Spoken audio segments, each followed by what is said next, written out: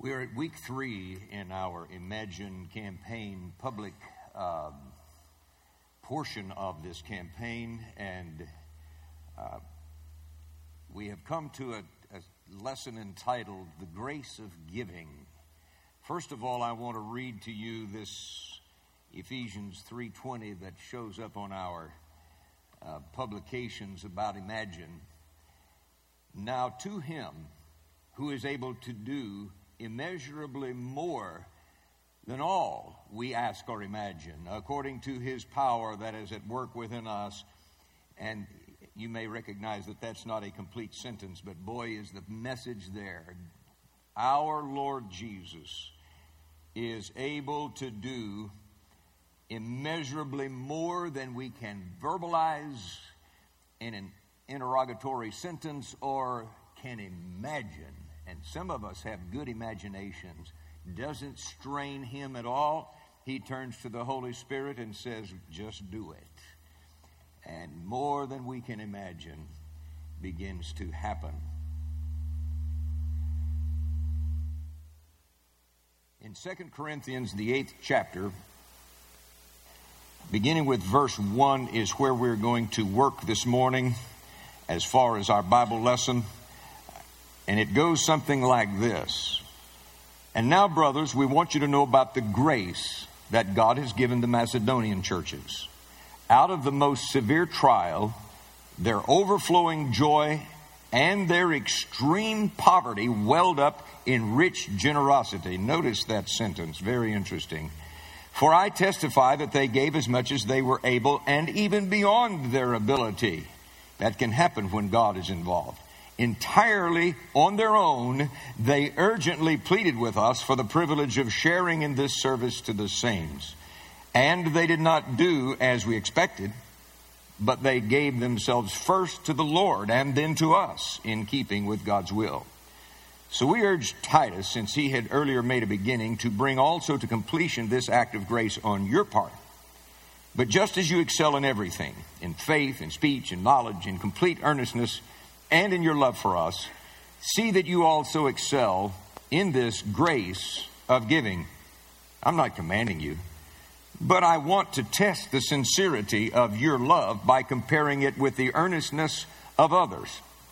For you know the grace of our Lord Jesus Christ, that though he was rich, yet for your sakes he became poor, so that you through his poverty might become rich. And then later in that chapter, beginning with verse 12, for if the willingness is there, the gift is acceptable according to what one has, not according to what he does not have. Our desire is not that others might be relieved while you are hard pressed, but that there might be equality. At the present time, your plenty will supply what they need, so that in turn their plenty will supply what you need. Then there will be equality. Story is told about a pilot of a single-engine plane crossing the Atlantic many years ago, who was beginning to pick up some sounds, and the noise in a single-engine plane is pretty high level. But if you're like all of us who drive, you listen to the sounds, and if there's a little different sound, you hear it, even if the general decibel level is high. He began to hear something that he identified finally as a stowaway rodent under his instrument panel, chewing on the wires. And he would occasionally have these pieces of insulation from the wires drop down about his feet. This is a serious thing, because you can't turn loose of the plane to get under there and get this thing. What to do? He had an oxygen supply which he put on himself and gained altitude and went up high enough that the freeloading and destructive rat died and fell down at his feet, where earlier part of his plane parts had been falling. Today I want us to talk about giving to a level that is higher. Now, some of you have been in this church for a long time, and you probably have a pretty healthy attitude toward giving, because we have a pretty healthy attitude toward giving. If you are new to this church, it's obvious that all we want is your money, because we gave you 2 chances to give it. Now, if you noticed, however, the sales pitch, the first one was, it's time now to take the tithe offering. God bless you as you give. That takes less than 10 seconds of the service time to sell that. And then after Bob Braswell had told you, we need your money, I said, there you have it. Make your check out to Crown Point Church. That's the sales pitch. So I don't mind I would take another offering if we needed to, because we're not going to hassle you about it. You give if you want to give. But some of you have had experiences in settings where there is a lot of manipulation and a lot of guilt, and it becomes a legalistic thing in some settings about giving to God. We want you to give your money to God so that you can open up the windows of heaven and have your needs met. And we will continue to teach giving so that you can be blessed and can prosper. That's where we are. We have a strategy, and it's to set you free. Pastor Barry, who's on vacation, by the way, brief vacation to attend a family graduation on the Eastern Seaboard, he loves to say this: if you're new here, we don't want your money. And I always kind of go when he says that, but he's right. This is not about getting your money. This is about getting your life into God's hands so that you can go up a level, and that's what we want to do. The concept for giving that is in the text is grace. Did you notice grace appearing and reappearing repeatedly? And it's not an obligation. Verse 1 says, and now, brothers, we want you to know about the grace that God has given the Macedonian church. This word grace is the Greek charis. And early on in the Greek language, before the New Testament was written, it meant attractive, appealing, winsome. By the time the New Testament was written, this Greek word had come to mean, especially in New Testament usage, it was indicating God's desire to give those qualities to us. Those qualities, attractive, appealing, winsome.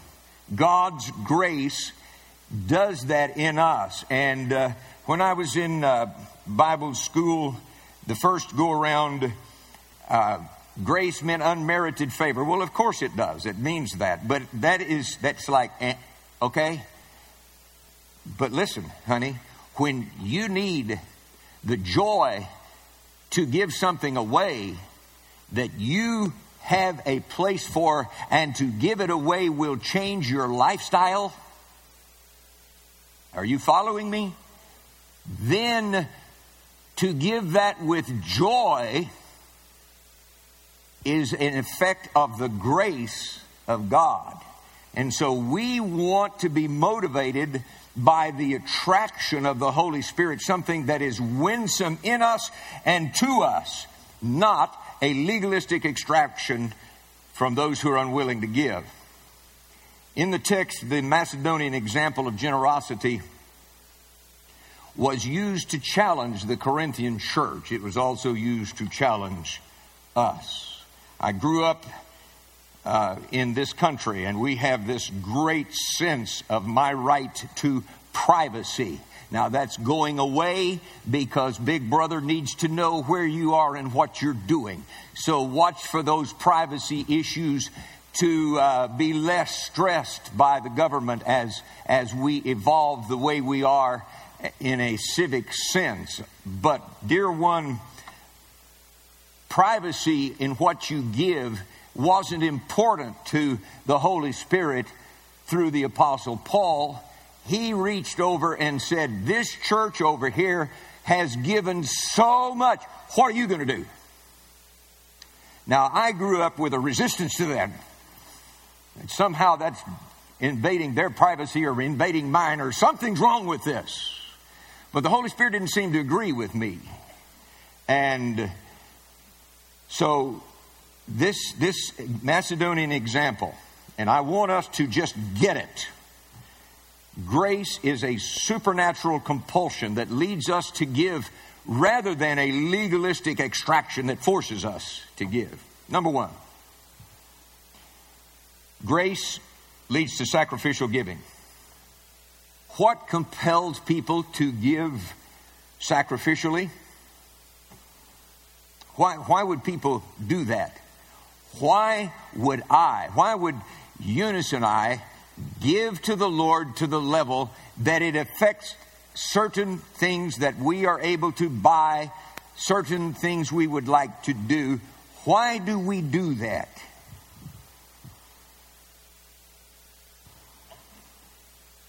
Under the law, a certain level of giving can be reached. But if the grace of God touches you, let me tell you how it affects me. I sit there at my desk and write out a check, and it's like, praise God, look at what I'm able to give. God has blessed me. I know where I came from. I know what I used to make. Honey, I can give 2 or 3 times as much to the Lord as I used to make in a month. Sometimes 3 or 4 times as much we give. Because I didn't make a lot, but I was making what I deserved and what I was worth, and I understand that. And I do not assume that because I'm making more now I am worth more. What I assume is that the grace of God has come upon this setting because of certain things that I'll get to in a minute. The grace of God has come upon this setting, and God blessed me with an incredible woman of faith to partner with me in this kind of thing, and it is wonderful to be able to give. I've told you about Bible school students, and I don't think there's anyone poorer than Bible school students. And I know that today they have far more than I did, but by comparison, they're probably just as poor as I was. My first year at Southwestern, I had $5 a week to put gas in my car, do my laundry, eat out, and date. And dates can be pretty simple when you're working on that kind of a budget. Now, my weekly budget doubled the next year, so I had $10 a week to do that stuff on. And it was really it was a relief. I will say that first year was kind of tough. Dad didn't mind us learning to get along on less. We'd always had it pretty soft. Now, why do people give? Because grace is upon them. And sacrificial giving, get this definition, is the kind of giving that will change your lifestyle. It will take you from being able to have all of the toys or do all of the trips or whatever it is that's special to you, eat out, if that's special to you. It will take you down a level in your capability of doing some of that. That's sacrificial giving. And here is what the Macedonians were dealing with. Out of the most severe trial, their overflowing joy, and their extreme poverty. Did you get that? I'm poor, so I can't be happy. Well, I knew that. Their overflowing joy and their extreme poverty. They would make the poorest among us look super rich. They were so poor. They were grindingly poor. And that hurts. That is painful. And with this great joy and this grinding poverty, it welled up in rich generosity. How does that happen? That's what grace is. That's what grace does. Grace giving will change so that these people that everyone else thought was extremely poor gave the largest offering and had the joy, because it's more blessed to give than receive. I brought up that thing about poverty in Bible school students because I remember saying, and you know, when we were so poor, well, it's more blessed to give than receive, but I don't mind receiving. And we needed to receive. We needed some more money. $2 could have made a difference in our lifestyle a lot of the time in Bible school. Don't you feel sad? Is your heart just heavy? Listen, dear one, when your eyes are on the Lord, there is a grace of giving that comes, and it even hit me a couple of times at Southwestern. I've already told you those stories, but they'll probably be recirculated because though my wife says, you need some new stories. And I said, well, that's the only thing that's ever happened to me. So, you know, if that's the only thing that's ever happened to you, you just have to repeat them. But here is their overflowing joy, extreme poverty, welling up in rich generosity. And although those two things don't seem to go together, let me point out to you that sodium and chlorine by themselves can be volatile, unstable, and toxic. Together, they make salt, which is essential to life. So it's not what we have, it's what we do with it that makes the difference. Verses 12 through 14, if the willingness is there, the gift is acceptable according to what one has, not according to what he does not have. Then there will be equality. There is a couple of lines there in that chapter about equality. And this brings us to Mark 12, where I've called this the might of the might. Jesus sat down opposite the place where the offerings were put and watched the crowd putting their money into the temple treasury. Many rich people threw in large amounts, but a poor widow came and put in 2 very small copper coins worth only a fraction of a penny. Calling his disciples to him, Jesus said, I tell you the truth, this poor widow has put more into the treasury than all the others. They all gave out of their wealth, but she, out of her poverty, put in everything, all she had to live on. Now, it changed her lifestyle. It's called fasting. And Jesus said when she did that she gave more than the rich guys who absolutely put in the stuff that could change what the temple ministry could do. And those gifts are extremely important in a campaign like we're talking about. But dear one, she gave more than they did. And the Lord is the one that makes that call. And so, number 1, grace leads to sacrificial giving. Number 2, God expects us to give spontaneously. Verse 3 says, for I testify that they gave as much as they were able, and even beyond their ability, entirely on their own. They were not coached in this, but spontaneously they begin to give. Listen, when spontaneity is expressed, it's not the result of outward expulsions, tighten the screws down, but inward propulsion, which the joy of the Lord flows in, and the whole ship begins to rise because of the joy of the Lord. Now, how does this happen? Well, it's when a new affection comes into your life. Some of you guys remember falling in love. And maybe it was with golf. I hope it was with a beautiful and godly woman of high character who also liked you. But you could have fallen in love with golf, and a guy that is stingy and tight and won't spend a penny for anything, when the golf bug bites him, goes out and spends way too much money for clubs, way too much money for lessons, and he can be heard out on the golf course, head down, arm straight, follow through, as if it's the Lord's Prayer or better. Over and over and over, he says that because he has a new love. Or perhaps it was when you fell in love with that girl, and it's like whatever I could do to make her happy, to contribute to her sense of well-being, to give her good entertainment. It was like, suck the money out of wherever you've got any. We didn't have credit in those days. And do it. Do it. It's easy to do it. And you know what I thought about when I was away from her? Well, of course I thought about her.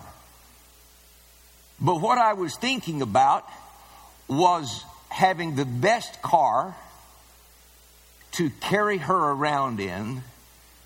That's a southern expression for drive her around. Having the best clothes to put on her. These were pleasant thoughts. This is the way I entertained myself. A new love, a new affection. And the secret of the Macedonian giving with such great generosity was that a new affection had invaded their lives. And the challenge before us as a congregation demands a motivation, a single motivation, and that is the love of Jesus Christ. You think about the power of all of this, and maybe it could be illustrated with you.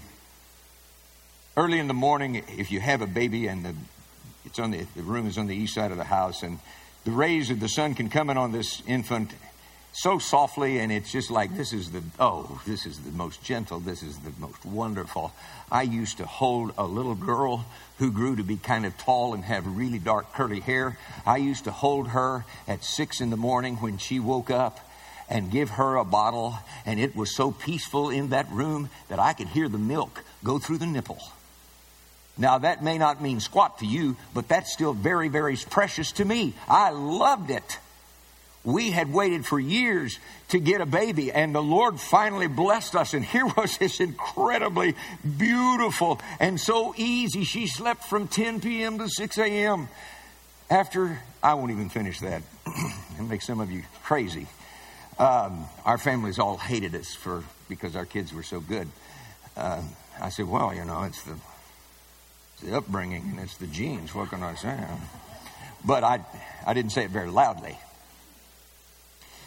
Now, this sunshine that shines in this room so softly and looks so precious and so gentle, if that sun decided not to shine, within days all life on this earth would cease.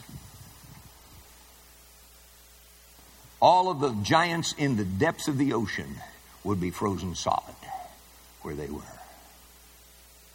So you see, this gentleness can well up and become like this new affection and can change things. It is powerful. It is wonderful. Now, sacrificial giving can be either an awful drudgery or it can be a light, wonderful opportunity, depending on the sense that we bring to it. And if you're saying, oh, preacher, get over it. I'll give you $10 for that campaign. Count me in for 10. Now can we talk about something else? You bring that attitude toward it, it's going to be very difficult for you. But if the love of Jesus Christ begins to raise your little boat, to go back to that model and that figure, the love of Jesus Christ will raise you up to a level, and you will find that sacrificial giving contributes to a light load and an easy work. My yoke is easy. My burden is light.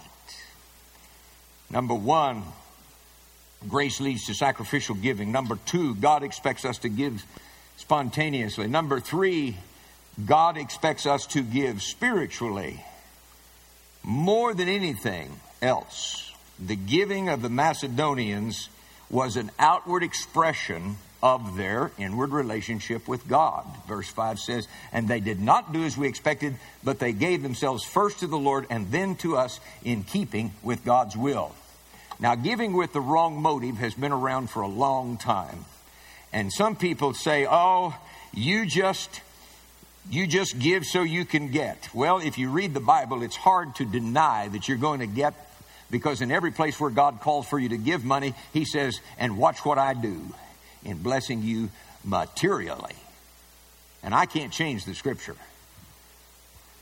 I know you can, but I can't. Pardon the sarcasm. Don't pardon the sarcasm. Just deal with it.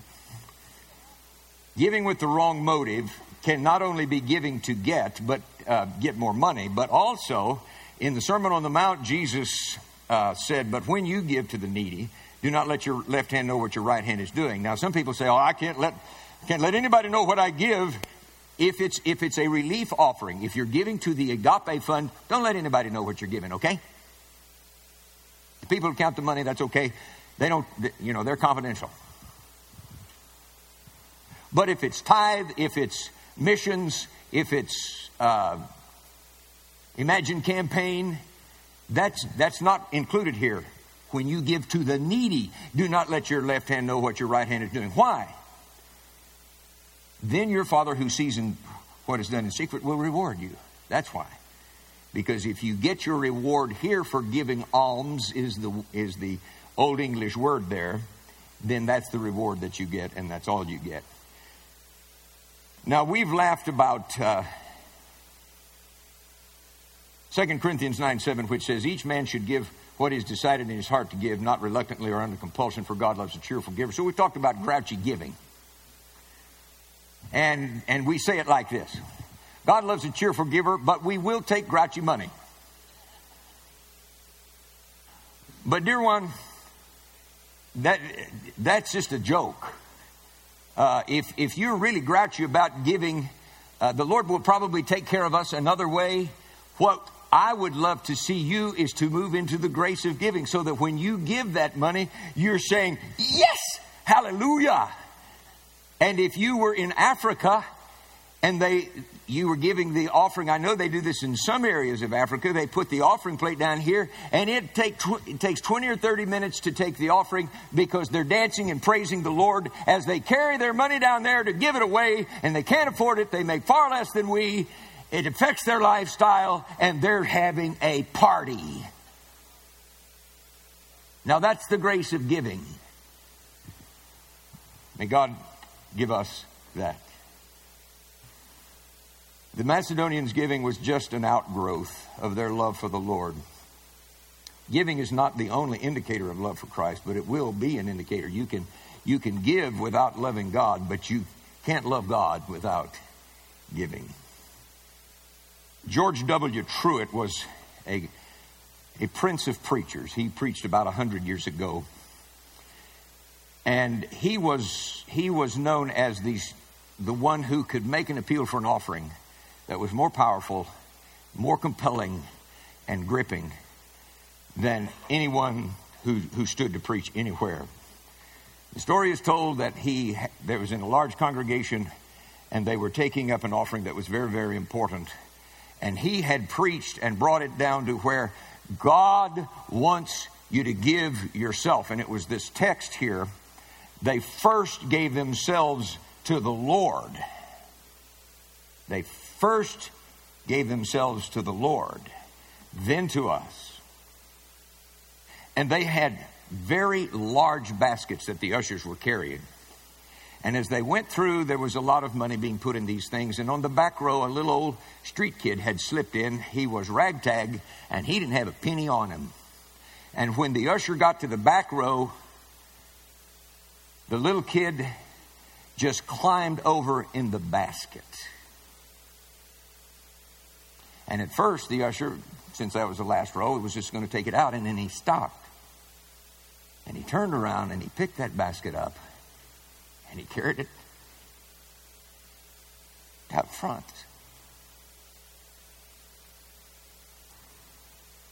Without anything being said, grown men started to sob.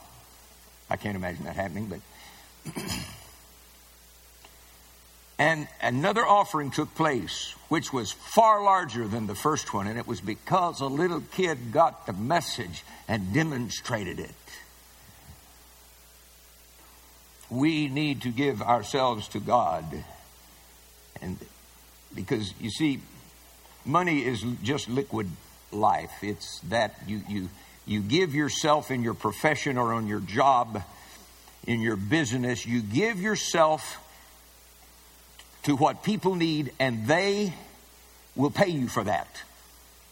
So that this becomes a tangible expression of your very life force, your capabilities, your creativity, your faithfulness, all of your skills, everything. This is what it's about. And you can put that into an offering so that it's a piece of your life. Like that little kid just got over in the basket. You can take a part of your life and put it in to what God is calling for. And let me just put it this way. The most sensitive nerve in the human anatomy is the nerve that connects the heart with the purse, the soul with the billfold. I saw a cartoon once, and this pastor and this baptismal candidate were standing in the tank. And the pastor says, now when I put you underwater, everything that goes underwater will be God's. It will belong to God. And the next frame in the cartoon was, pastor was like this, and the water was about here, and there was a hand with a billfold sticking out of the water. That's a very sensitive nerve, that very, very sensitive. But listen, when a congregation, when a person catches the spirit of giving, and when a congregation catches the spirit of giving, it becomes the wind beneath the wings of what God will do in ministry, what He can do with them throughout. Years ago, one of our gals had a dream. She's sitting in this room this morning. She had a dream that spoke about the incredible fertility and harvest, the forthcoming and subsequent harvest to what God was doing in this congregation years ago. Now, we have waited for years for that to be fulfilled.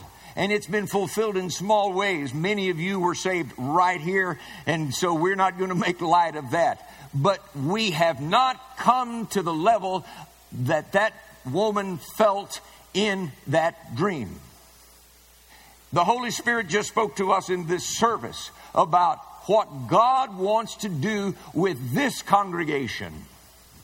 And I want you to know, dear one, that it is not about buildings. It's not about budgets. It's about the child in Sunday school. It's about the missionary on the field. The sacrificial gift becomes the next generation sitting where you are and leading where you lead. Because we are faithful and generous in giving.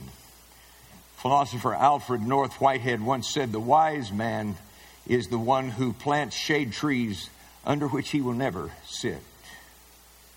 And so I want to say, what kind of memorial will we leave? Is it going to be having gone higher so that rat of legalistic giving, well, I have to give a tithe because God's promises a curse if I don't get it. You know, if you know, we need to get up high enough that rat can die.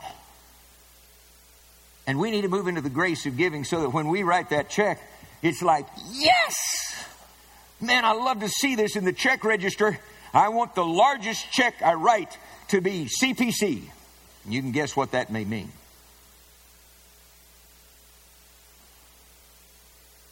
I don't want my house payment to be larger than CPC. I don't want whatever bill. If we get out of control on the credit card and paying it off that month, I don't want that to be larger than...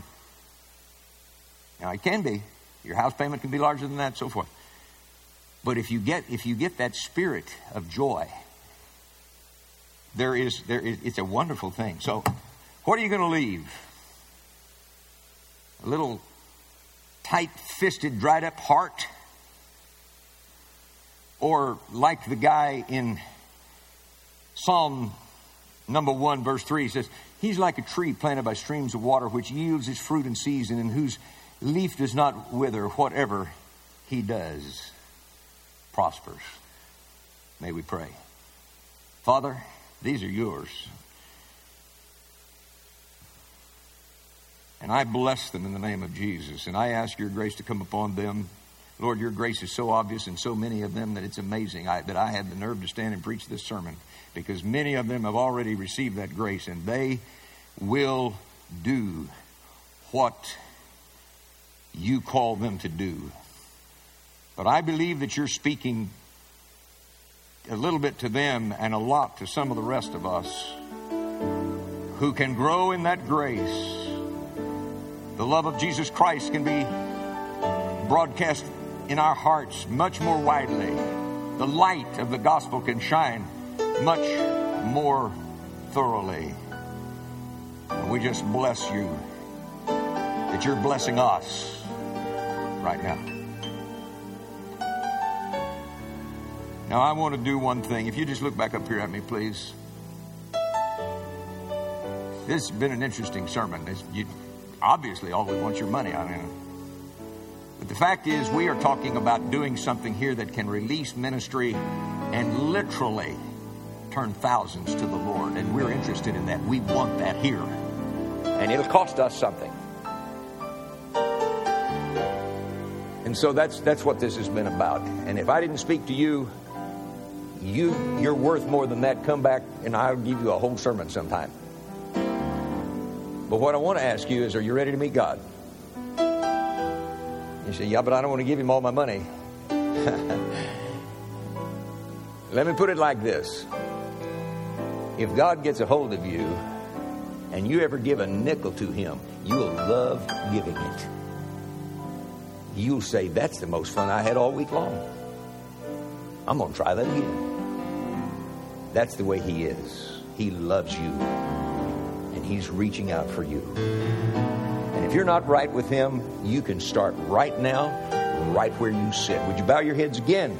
And if you're not right with God and you're ready to get with him, would you just raise your hand up? Just put it up in the air. God bless you. Someone else.